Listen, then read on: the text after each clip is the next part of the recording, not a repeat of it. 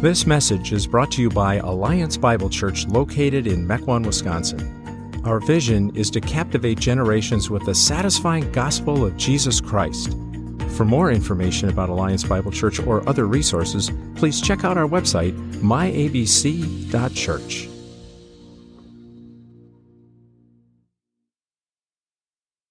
Open up your Bibles, if you would, to Romans chapter 3.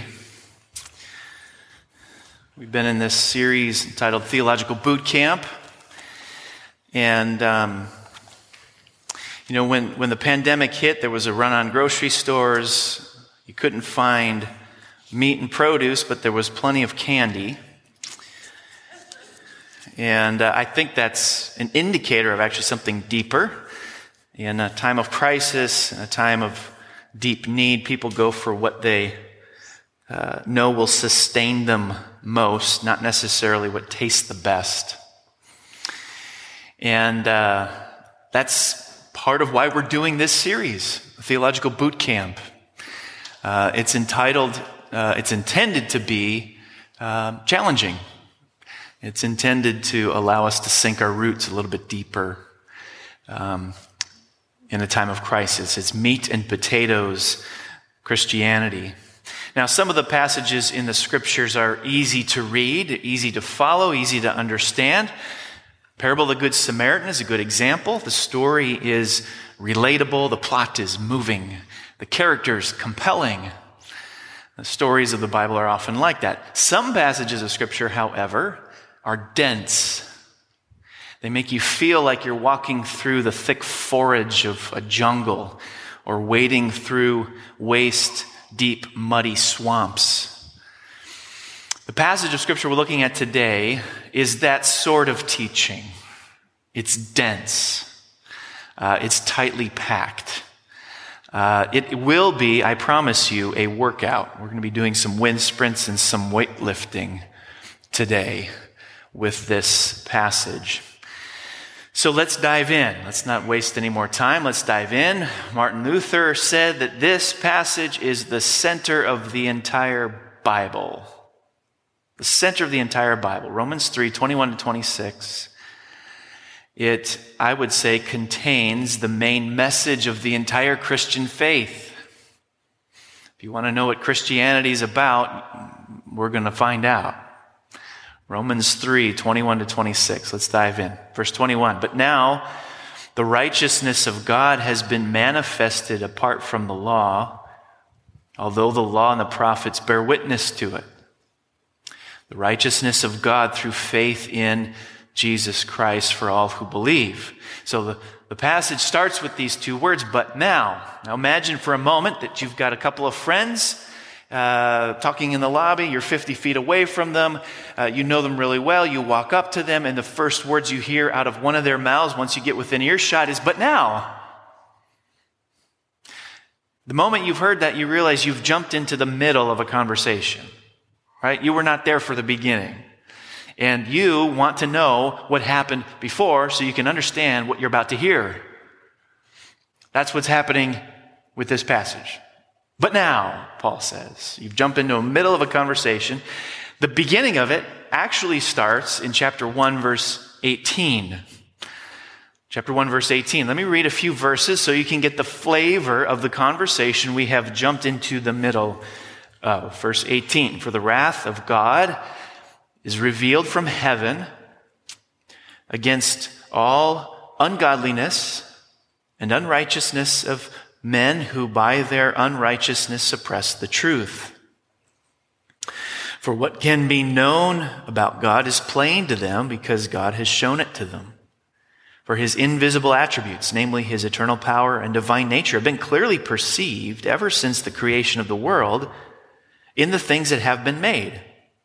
So they are without excuse. For although they knew God, they did not honor him as God or give thanks to him, but they became futile in their thinking, and their foolish hearts were darkened. Claiming to be wise, they became fools and exchanged the glory of the immortal God for images resembling mortal men and birds and animals and creeping things. Therefore, God gave them up in the lusts of their hearts to impurity, to the dishonoring of their bodies among themselves, because they exchanged the truth about God for a lie and worshipped and served the creature rather than the Creator, who is blessed forever.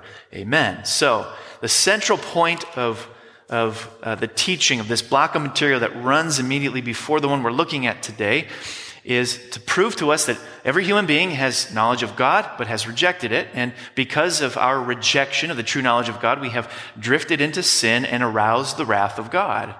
This is the fallen human condition. So the fundamental reason God reveals his wrath is that people fail to honor and esteem his name. What did Jesus say was the first and greatest commandment? Love the Lord your God with all your heart, soul, mind, and strength. Top priority, number one loyalty, supreme passion. But Paul, in this section, has been pounding the fact that we failed to do that. Now, let's remind ourselves what God's wrath is about. Remember, at the root of God's wrath is God's love. God always loves the right thing to the right degree in the right manner. This is what it means for God to be holy. He always loves the right thing to the right degree in the right manner. We don't. But even though we don't, God does. So when people don't love the right thing to the right degree in the right manner, God still does. So we put ourselves under the just judgment of God when we fail to love the right thing to the right degree in the right manner. God's wrath comes out when human beings display disordered love.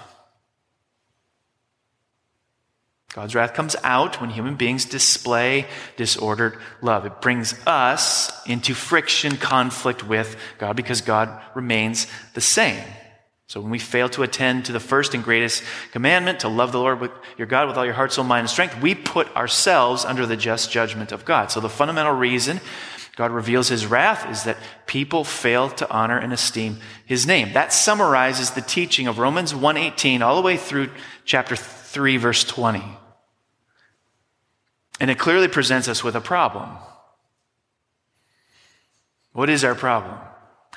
No one has the righteousness necessary to stand in the presence of God, who holds our destiny in his hands. That's Paul's point, and he's been pounding it for dozens of verses. So we get to verse 21, and he says, but now, maybe there's a glimmer of hope. Maybe there's a glimmer of hope. He's been pounding on the problem. So why? So we might be accepting of the help that is going to be offered. But now the righteousness of God has been manifested apart from the law, though the law and prophets bear witness to it. The righteousness of God through faith in Jesus Christ for all who believe. Now, in general, when you see the word righteousness, it's safe to simultaneously think rightness. Rightness. A state of rightness. Now, on the one hand, it can be used in a number of different ways, actually, throughout the scriptures. But on the one hand, it refers to God's character. God's character is right. It's right. He's just, true, fair, holy, consistent, glorious. God's righteousness is the utter rightness of his character. He is right. To the core of his being, God is right. On the other hand, the righteousness of God can be something that God gives.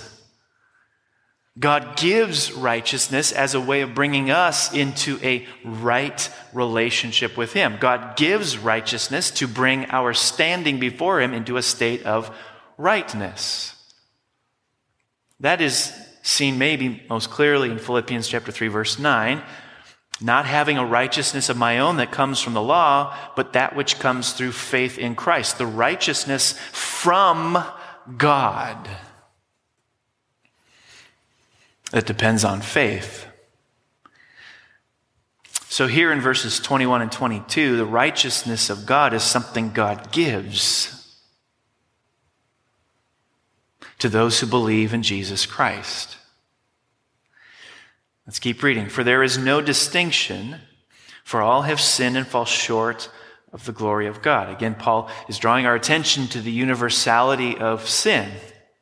There are actually very few things all human beings have in common, but sin is one of them. We are all equal in this regard. We all equally stand before God, sinners, deserving of his judgment.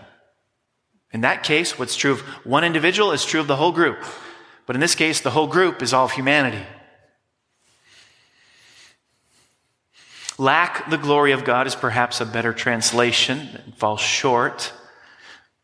We lack the glory of God. When God created human beings, he made us to be godlike creatures. We were made to image him, to be his likeness. When one human being saw another, they were meant to say, that's what God is like. But we forfeited that privilege. And we no longer display the glory of God like we were meant to. Verse 24, all have sinned and lack the glory of God and are justified by his grace as a gift through the redemption that is in Christ Jesus. Now, to highlight the language, let me read this literally. For all have sinned and lack the glory of God and are righteous by his grace as a gift. So God brings sinners into a right relationship with him as a gift. How? Through the redemption that is in Christ Jesus, whom God put forward as a propitiation by his blood. Now, this word redemption is a theologically loaded term. I'm going to try to bring some clarity to the idea. In the ancient world, redemption language was actually very common, and it was frequently employed in reference to slaves. Now, in the ancient world, you might become a slave for a number of reasons. As the Roman Empire continued to expand, whenever it conquered another neighboring nation, oftentimes the vast majority of the population of that nation became slaves within the Roman Empire. Additionally, as the Roman Empire expanded beyond its ability to be able to police it well, you would often have marauding parties hitting this village and that village. Like they might come in and take your town. There's no law enforcement to take care of that for you. You could be captured, your entire family, and be brought into slavery. Additionally, you might be brought into a state of slavery for economic reasons. There were no bankruptcy laws, so to speak, to protect you. There's no Chapter 11, no Chapter 13. So suppose you borrow some money to start a business, you lose your shirt in an economic downturn, what do? You sell yourself, maybe your family, into slavery. There's nothing else you could do. So many people became slaves in the ancient world as a result of bankruptcy. But suppose you have a well-to-do cousin, 25 miles away, who hears that you have sold yourself into slavery, and not only is this cousin well-to-do, but he's a pretty decent fellow, so he decides to buy you back. He redeems you. He travels a day's journey to where you are serving as a slave. He makes arrangements with your owner, and there was adequate provision under the law for this to happen. So the normal way it worked was the Redeemer paid the price money for the slave to a pagan temple, plus a small cut for the temple priests. Then the temple paid the price money to the owner of the slave, and the slave was then transferred to the ownership of the temple's god. Thus the slave was redeemed from the slavery to the slave owner in order to become a slave to the god. Of course, if you're a slave to a pagan god, it functionally means that you're free. You can do anything you want. It was just part of legal fiction in order to say that the person does not lose his or her slave status, but nevertheless is freed from slavery in the human sphere of things because the price has been paid. The man has now been redeemed. Paul picks up that language and says that Christians have been redeemed from slavery to sin, but as a result of this, they have become slaves of Jesus Christ. In Romans 6, Paul goes and unpacks that. So the imagery of redemption helps us to understand why Paul says we are justified freely by God's grace through redemption. Why? If you're a slave, you cannot purchase your own freedom. Otherwise, you wouldn't be a slave. A slave cannot save oneself.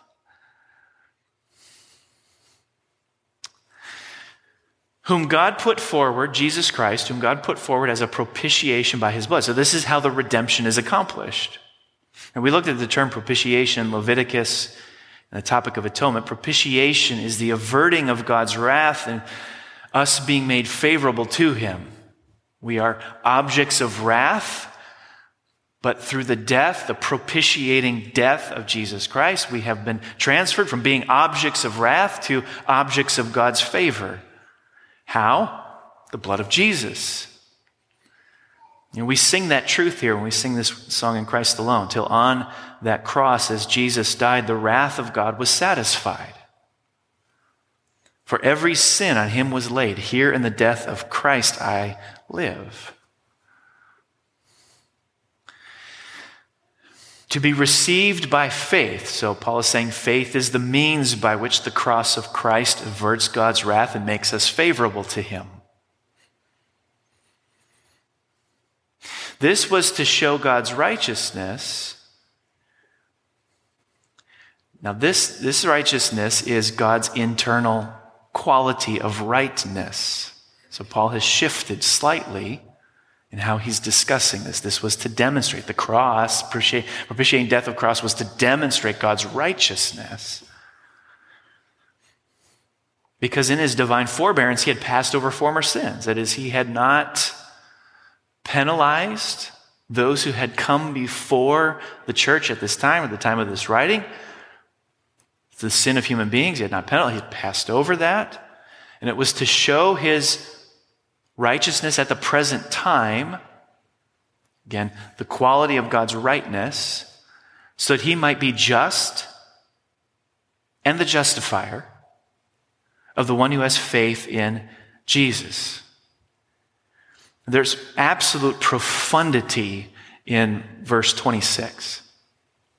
Absolute profundity, and I need to pontificate on that for a little bit. Follow me. I'm going to hit two ideas repeatedly in order to try to drive this home. There are two propositions that must be true if God is completely and thoroughly righteous. Two propositions must be true if God is completely and thoroughly righteous. The first is this: because God is righteous, he must maintain supreme regard for himself. Keep in mind, this is the tripersonal God, Father, Son, Holy Spirit, who has always been in a state of infinite happiness and perfection.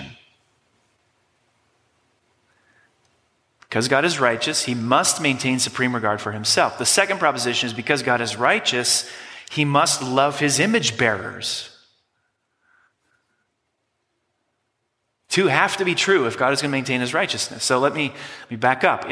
If loving God with heart, soul, mind, and strength is the first and greatest commandment, to allow those who fail on this point to proceed without accountability is a failure on God's part to show supreme regard for himself.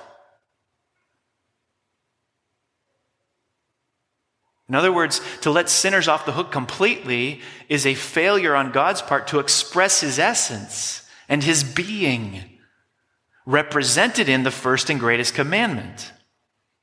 Taken further, for God to let sinners off the hook completely is for God to cease to be God altogether, because it's a denial of his essence and being.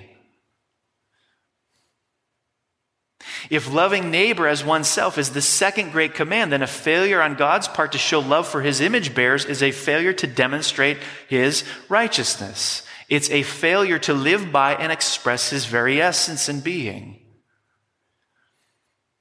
So what I want you to understand is the great conundrum created by sin. There's an unbelievable conundrum that's created by sin. The conundrum created by sin is how God demonstrates supreme regard for himself while still demonstrating love for his image bearers. How do you do it? Well, Paul gives us the answer. Propitiation. The cross. In the cross, God in effect says, I will express my own essence and being by demonstrating supreme regard for myself. How? Through death. The fact that God declares death to be the consequence of sin, keep in mind that was God's declaration. That wasn't an inevitable result of some inanimate process. God declared death to be the consequence of sin. The fact that God declares death to be the consequence of sin demonstrates how utterly committed God is to maintaining a supreme regard for himself. Sin is all that which stands opposed to supreme regard for God. That's sin. God doesn't ignore it. Sin is confronted. It's punished. So sin being punished is simply a natural outworking of God expressing his own essence and being. So if God ignored sin, he would no longer be expressing his essence. If God ignored sin, he would no longer be God. So in the cross, God in effect says, I will love my image bearers. How? Through death of a perfect substitute. The climax, if you want to know the climax of God's love for you, it's the cross of Christ. So let me restate this concisely. In the cross, God demonstrates supreme regard for himself. How? Through death.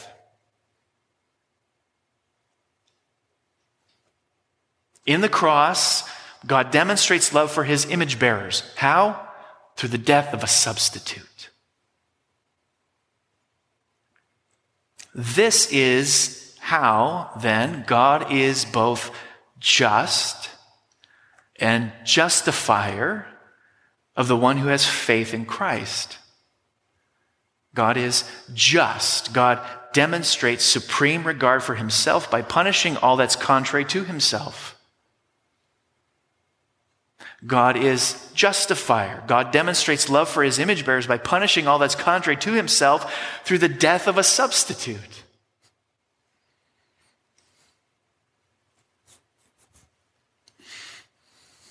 It might be a good time for just a brief aside. There's another Christian cliche that floats around our circles, and that is God loves human beings just the way we are. You probably picked up my dislike of Christian cliches. The Bible's more profound than to be able to sum it up with a tweetable cliche. Generally speaking, the Bible is a lot more profound than anything that can be captured in a tweet. Okay, cliche is God loves human beings just the way we are. My response to that is both yes and no.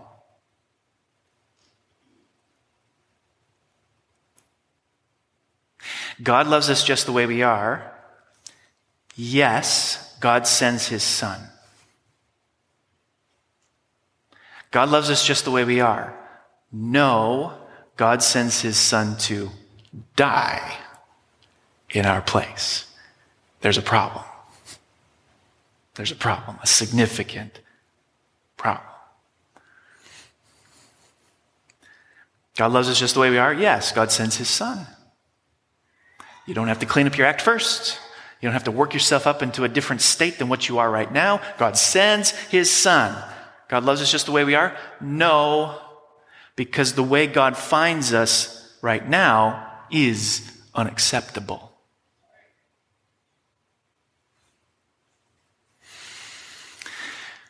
Here's my feeble attempt at trying to summarize Romans 3:21-26, and then we'll look at some practicalities to this. A summary of Romans 3:21-26.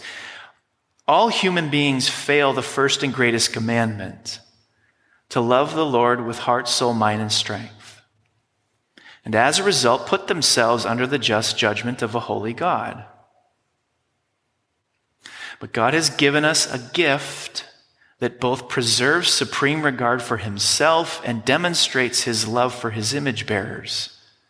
Jesus, the propitiation for our justification and redemption.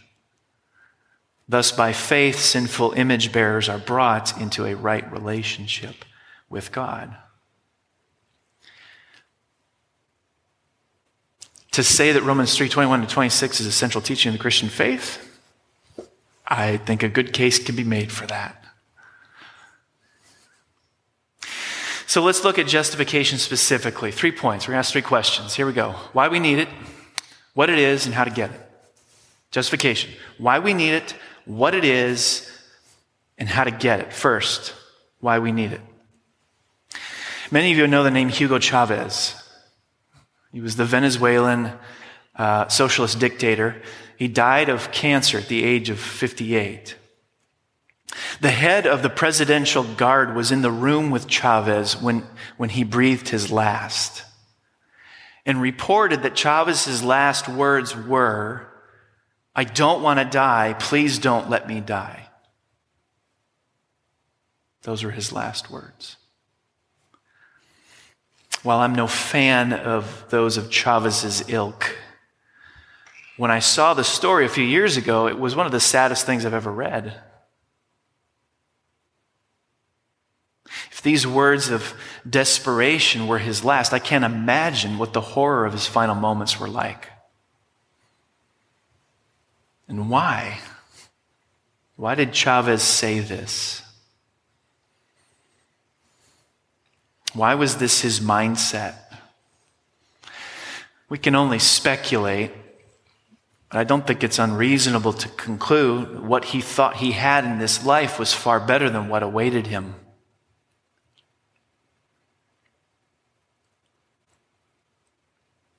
In other words, he knew there was something wrong with him.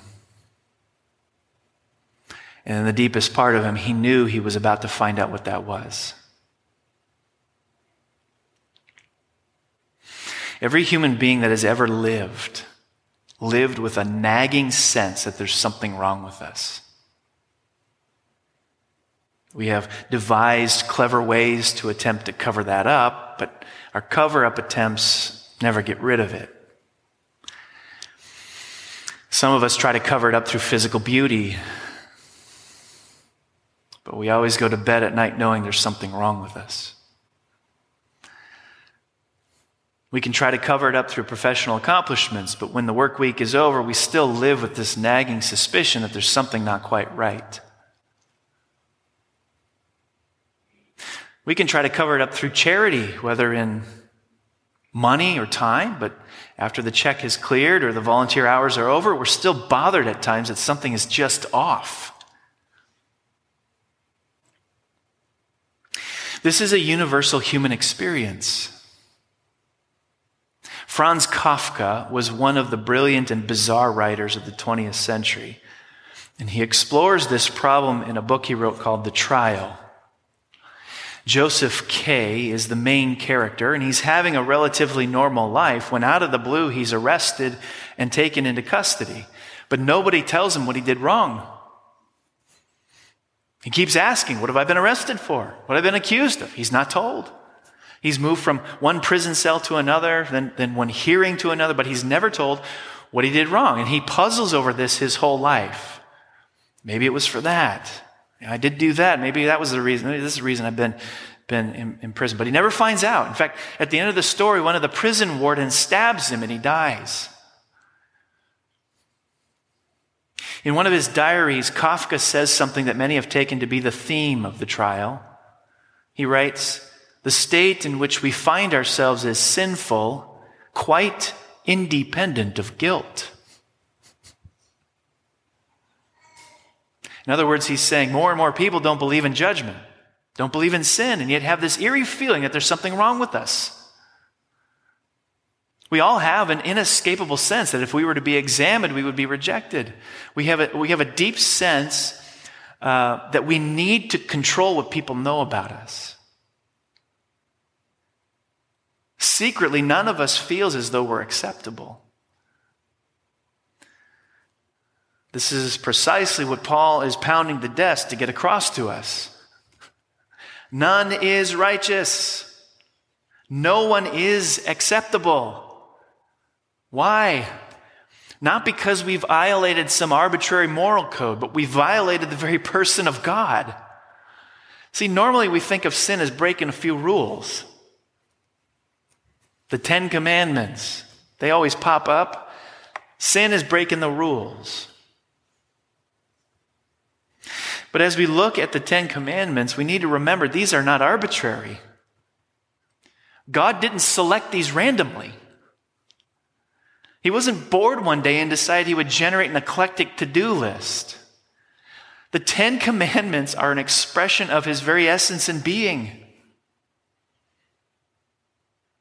The moral code of the Scriptures are a natural outworking of the character of God. So when I sin, I don't merely break a moral code. I offend a person. And that person is the eternal Creator God. And offending this person is the reason I live with this nagging suspicion that I'm not acceptable.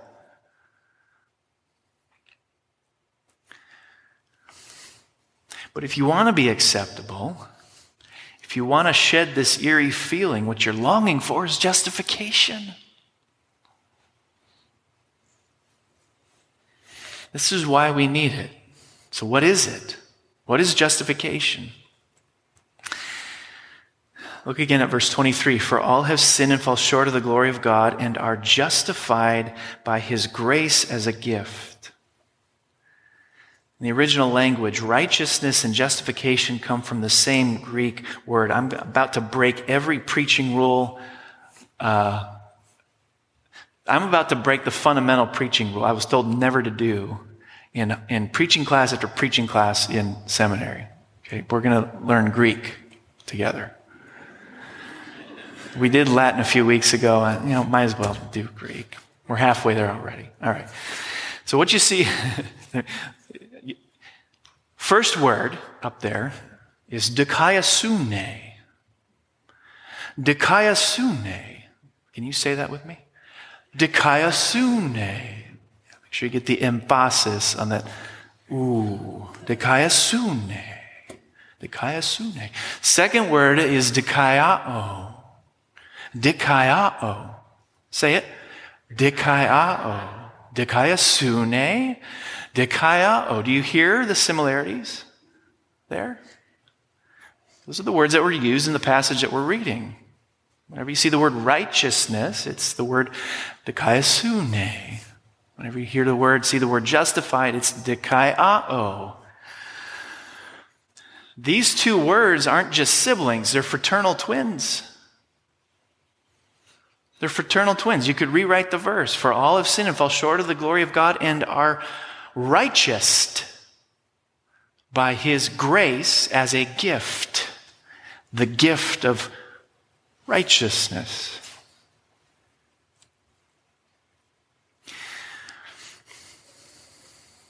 What happens when God gives you his righteousness? You are justified. Which means you're righteous. Which means God makes a judgment about you. And he declares you guilt-free. He declares you acceptable to him. You no longer live in Kafka's The Trial. You know your status. I've illustrated the concept of justification like this several times since coming here 4 years ago. I shall do it again. When you want to be accepted at a place of employment, you give that potential employer something you hope will cause them to accept you as an employee. And what is that thing you give them? A resume. Let's change the word a little bit. You give them a validating performance record. VPR. You give them a VPR. Validating performance record. So when you apply for a job, you put together a validating performance record. Resume. You send that off to your potential new employer as a way of saying to them, this document tells you why I should be acceptable to you. That's what you're saying. Validating performance record. Take a look at that. This is why, employer, I should be acceptable to you. Do the same thing when you want to get into college or graduate school. Right? You send it off. Transcript. This is why. This is why I should be acceptable to you. We need one. We need a validating performance record to be accepted by God as well. Now, most people think if they live a good life, moral life, their validating performance record will be good enough to gain them God's acceptance. But that's not what the passage is teaching.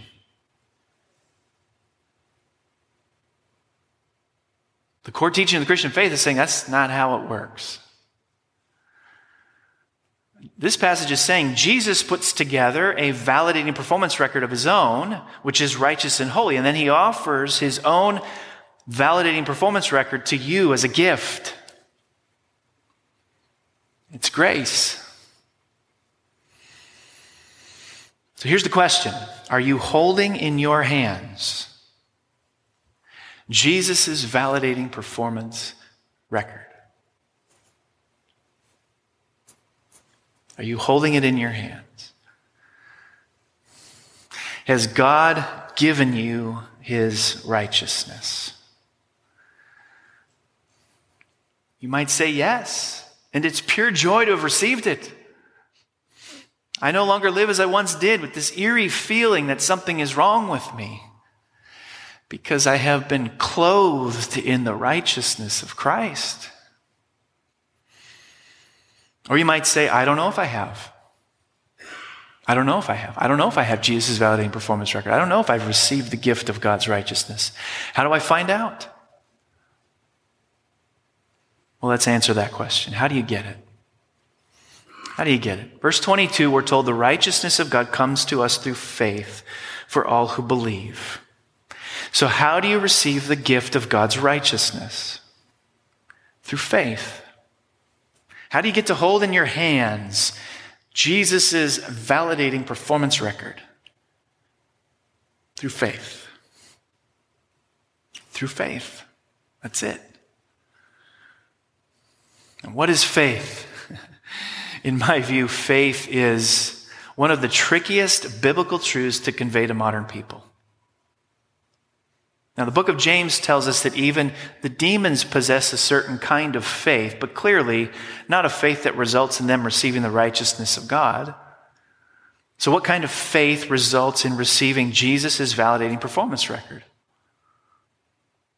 In order to see what faith is, we're going to turn to a story in the Gospels that contains Jesus' stamp of approval on genuine faith. Flip over to Luke 7. And as you do, keep in mind, Luke, who wrote the Gospel of Luke and Acts, and the Apostle Paul, who wrote our passage in Romans 3, were ministry partners. Luke traveled with Paul. They were on a ship together for days, maybe weeks. They spent a lot of time together. I'm sure they were comparing notes along the way. Here's what I want you to notice. I want you to notice something at the outset. Everything this woman does, we're going to start in verse 36, Luke 7, verse 36. Everything this woman does before verse 50, Jesus labels as an unspoken confession of faith. We might think of faith as something professed with the mouth or even simply agreed to in the mind. This scene is showing us there's more to it than just words. There's more to faith than just intellectually agreeing to something. And at the end of the story, Look at what Jesus says. He says to this woman, your faith has saved you. go in peace. He sums up what he saw this woman do in a single word: faith. So let's look at it. Verse 36. One of the Pharisees asked Jesus to eat with him, and he went into the Pharisee's house and reclined at table. And behold, a woman of the city who was a sinner, now most likely this woman was a prostitute. When she learned that he was reclining at table in the Pharisee's house, she's about to enter this house. Now think about the awkwardness of this, the discomfort level, the strangeness of a prostitute darkening the doors of a religious leader's home. So in order to get to Jesus, she's putting herself in a position to suffer through potential social derision. But genuine faith pushes through cultural awkwardness if it means meeting and spending time with Jesus, praying in public, studying the scriptures on the airplane, talking about Jesus in the coffee shop. Genuine faith pushes through cultural awkwardness if it means meeting and spending time with Jesus. She brought an alabaster flask of ointment, and standing behind him at his feet, weeping, she began to wet his feet with her tears and wiped them with the hair of her head and kissed his feet and anointed them with the ointment. Now, for a woman in her profession, an alabaster flask of ointment would have been a necessity. Sweet-smelling aromas are good for business when you're a prostitute. The problem is perfume was incredibly expensive in this day. Incredibly expensive. For her to use it on Jesus, anointing his feet, is both an expression of radical generosity and perhaps an indicator that she's leaving her old life behind. She's saying, in effect, the use I had of this, I no longer need anymore. Her entire life direction is shifting. The actions that she takes with Jesus are one of the most vivid displays of devotion in all the scriptures. And after she gets done, Jesus' commentary on all of this, on all that she has done, is that this is an unspoken confession of faith. It's Jesus who inserts that language. Look at it, verse 44. Then turning toward the woman, he said to Simon, "Do you see this woman? I entered your house. You gave me no water for my feet, but she has wet my feet with her tears and wiped them with her hair. You gave me no kiss, but from the time I came in, she has not ceased to kiss my feet. You did not anoint my head with oil, but she has anointed my feet with ointment. Therefore I tell you, her sins, which are many, are forgiven, for she loved much. But he who is forgiven little loves little." He said to her, "Your sins are forgiven." Then those who were at table with him began to say among themselves, "Who is this who even forgives sins?" And he said to the woman, "Your faith has saved you. Go in peace." So before the scene unfolds, this woman does not have the gift of God's righteousness. The righteousness of God had not been given to her. After, she's declared forgiven, righteous by extension. How? Through faith in Jesus Christ. Faith is the means by which we receive Jesus' validating performance record. But faith is more than intellectually understanding something or intellectually agreeing to something. Jonathan Edwards illustrated the difference between real faith and bogus faith like this. He said, imagine you've never tasted honey before. Imagine you've never tasted honey before. But you have a friend who has. And that friend writes for you a 10-page paper describing what honey tastes like. So by the end of reading the paper, you'd be able to ace the test on what honey tastes like. The problem is, the taste of honey is something only theoretical to you. Its sweetness has not been impressed on your heart. Edwards says faith is tasting honey.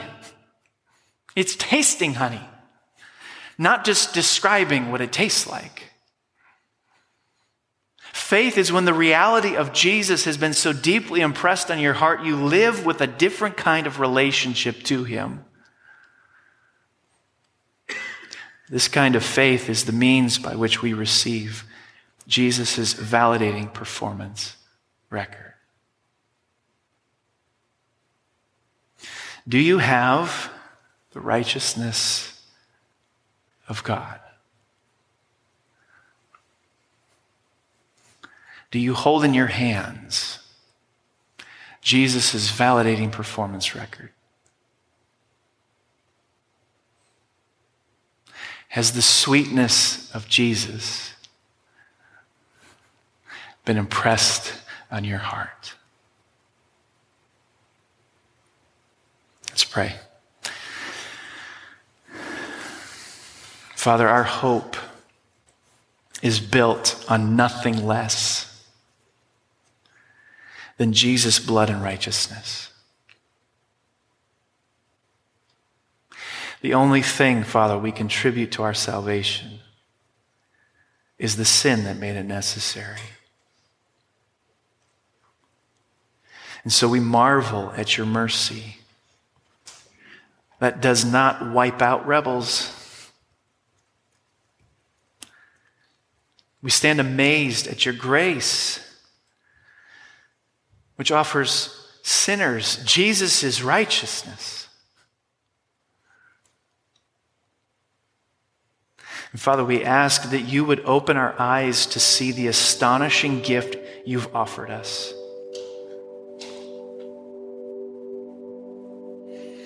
For on that day when Christ appears, may we all in him be found, dressed in his righteousness alone, and faultless stand before the throne. May it be true. We ask through Christ our Savior. Amen.